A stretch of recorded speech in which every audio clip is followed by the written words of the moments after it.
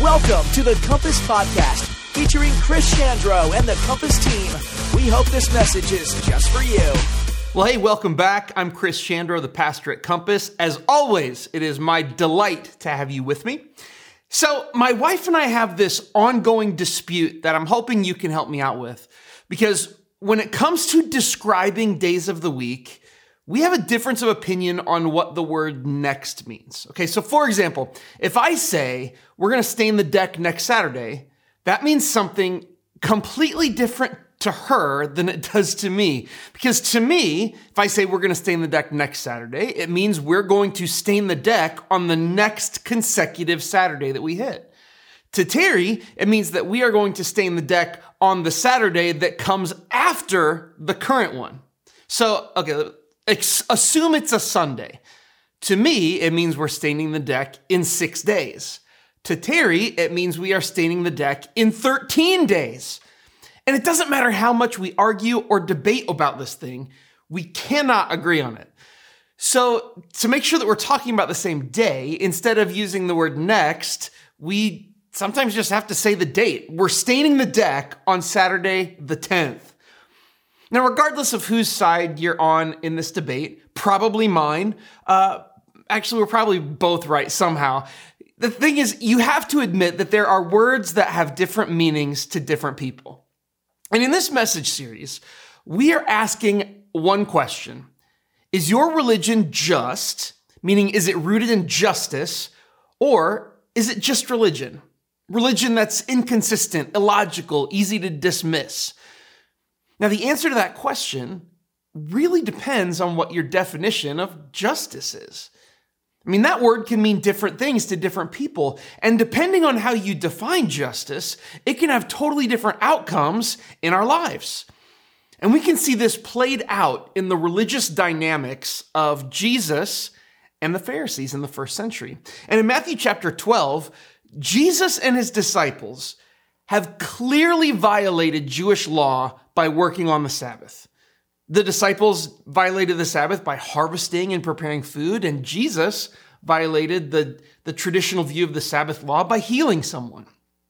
Now, this Sabbath law was handed down by Moses. It commanded that no one should do any work on the Sabbath. And the penalty that Moses prescribed was death if you violated it. The Sabbath law was crucially important to the Jewish people because in addition to honoring God on that day, the Sabbath set them apart and differentiated them from other nations. It was about obedience to Scripture, and it was about religious identity. And not only did Jesus break it, but he claimed to have authority over the law. This did not sit well with the Pharisees, and we can see what they did in Matthew chapter 12, verse 14. Because then the Pharisees called a meeting to plot how to kill Jesus. This reveals the Pharisees' definition of justice. And it's a definition of justice that many people today still share. This justice is a rational judgment in which a wrongdoer receives appropriate punishment for breaking the law. This is called retributive justice. It's justice in the form of retribution for violating an established standard. And people who see things this way believe that the highest form of justice is adherence to the rules and punishment for those who don't. The Pharisees' view of the kingdom of heaven or of living under the rule of God, it meant strictly following the rules that had already been given in Jewish scriptures. And when they perceived Jesus to be violating those laws, their view of justice demanded that he be punished. So they met and they began planning on ways to have Jesus killed. And whatever you think of their actions, the Pharisees clearly felt justified both by their interpretation of Scripture and by the demands of religious justice, at least as they understood it, because justice meant Jesus needed to be punished. But what about Jesus? What did Jesus mean for him? Well, let's look at the rest of the story, Matthew 12, 14 through 16. Then the Pharisees called a meeting to plot how to kill Jesus. But Jesus knew what they were planning. So he left the area, and many people followed him. He healed all the sick among them, but he warned them not to reveal who he was. Now, this is amazing. The Pharisees are plotting to kill Jesus, and Jesus knows about it somehow. He knows that they are coming after his life. Now, in that situation, the justice of the Pharisees, it would have said that Jesus is justified to fight back. I mean, an eye for an eye, a tooth for a tooth.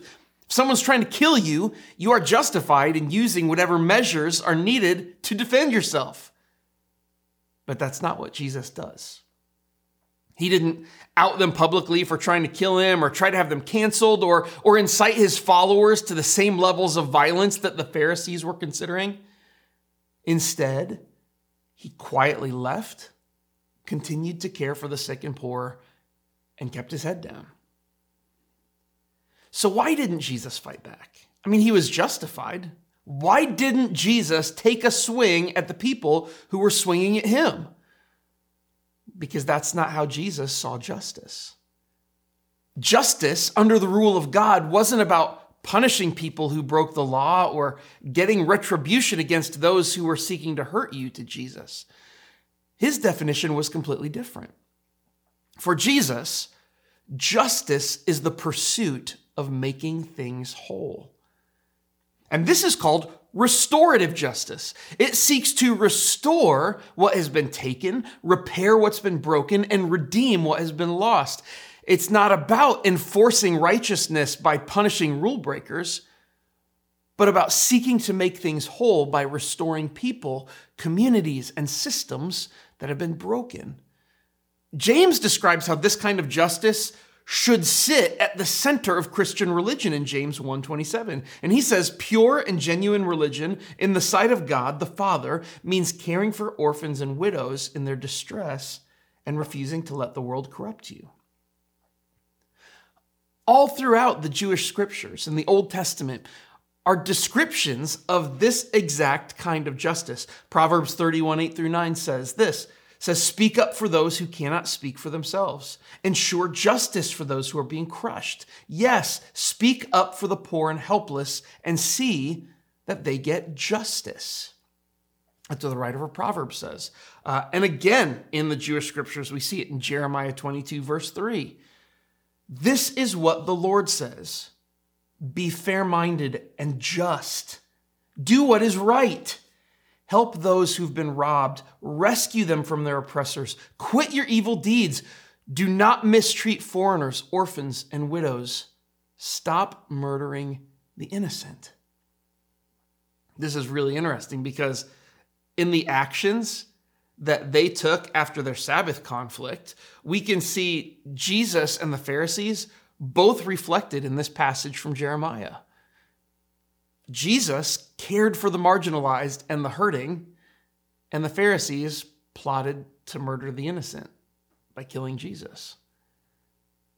See, how we perceive justice will guide every aspect of our religious practice. And just in case there is any confusion about the way of Jesus being just, Matthew directly tied Jesus to a passage from the Jewish scriptures in Isaiah that had been written hundreds of years before the events we're talking about. And look at what Matthew continues to write. In verse 17, he says, this fulfilled the prophecy of Isaiah concerning him, concerning Jesus. Look at my servant whom I've chosen. He is my beloved who pleases me. I will put my spirit upon him and he will proclaim justice to the nations.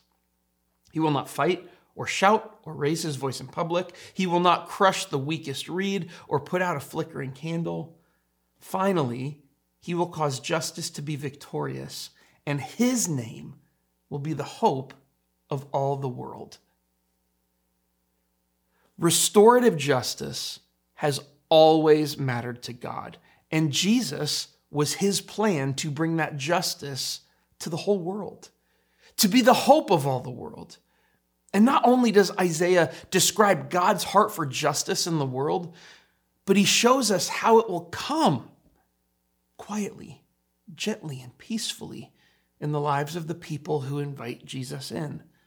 Not by force or manipulation or strength, but justice that sweeps in so gently, it won't even put out a flickering candle. It's the restorative justice of Jesus, justice that mends what has been broken. Understanding Jesus' view of justice, it should change our view of religion and how we practice it. And there are three takeaways that I want to share about the justice of Jesus and how it should define Christian religion. 3 ways to identify whether your religion is just or if it's just religion. And the first takeaway is this, is that just religion seeks justice in the form of restoration, not punishment. God's not mad. He doesn't want to punish you for all the bad things you've ever done. And if you've kept your distance from God because you've perceived him to be like an angry father waiting to make you pay for all your sins, you've misunderstood the justice of Jesus. He doesn't want to punish you. He wants to restore what's been broken. And this also means that God doesn't want you to seek the punishment of others. The tools that religion uses of shame, exclusion, and intolerance should never be used by followers of Jesus to punish anyone who doesn't fit with our brand of religion. Jesus is the hope of the world. He's not the threat of punishment to the world, not the enforcer of righteousness to the world, not the morality police of the world. Which brings me to our second takeaway. Just religion is gentle and never forceful. When Jesus was under threat, he just kept caring for people, healing the sick. And he didn't do it to prove that he was right or to spread the word somehow so he'd have more people on his side. In fact, Jesus actually told people not to talk about it so he wouldn't draw more attention to himself. His way of proclaiming justice to the world was gentle enough that it wouldn't snuff out a flickering candle or crush a blade of grass. And if you see Christians being loud, forceful, and coercive, you can be certain that they are not following the way of Jesus. Because the way of Jesus will never trample another person in the pursuit of practicing or defending religion. It's not forceful and aggressive, demanding its own way or protective of its own rights. Rather, the way of Jesus is humble, kind, and gentle. And the last takeaway today is that just religion looks like Jesus even when it's under pressure. When we see Jesus in this story, he's under pressure. The religious leaders have been trying to bring him down all this time, and now they're actively plotting to kill him. He's hounded by crowds of sick people wanting to be healed everywhere he goes. And his disciples still don't totally grasp and understand what he's doing. And the ministry still has to keep moving forward. But even when he was under immense pressure, Jesus kept working to restore people. His way of proclaiming justice to the world, it didn't include fighting back. It didn't include shouting or raising his voice in public to raise an army. And if you see Christians fighting like that, again, you can be certain that they are not following the way of Jesus. Jesus never took his fight to the enemy, but he humbly and gently kept his head down and kept doing the work of justice, of proclaiming the restoring kingdom of God. And followers of Jesus should do the same. Rather than allowing the amped up pressures of the world to bring out our worst impulses, instead we must follow the way of Jesus. Christian religion should be just because Jesus was just, and Christianity should look like Jesus. His model of justice must be our model of justice because it becomes the foundation of how we practice and live out our faith in the world. May our religion be just. May we seek justice in the form of restoration, not punishment. May we be gentle and never forceful. May we look like Jesus, even when, and especially when we're under pressure. And if you're sitting on the outside of all this, if you're not a follower of Jesus or a religious person, I want you to know who Jesus is. I want you to know there's a God who sees you, who loves you, and who isn't mad at you. There's a God who isn't interested in punishing you, but instead wants to restore you to wholeness and to fullness of life. And it all begins simply by just saying yes to Jesus and his way of living and being. And that invitation is open to you today, and I hope you'll take it.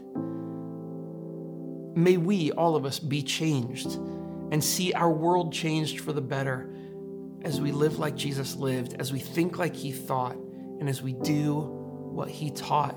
And may the justice of Jesus truly become the calling card of Christians all around the world, and particularly of Christians in our church and in our community. I'll see you next time. Thank you for joining us at Compass. We hope you enjoyed this podcast. If you have any questions about Compass or this message, contact us at our website, www.compassbn.com.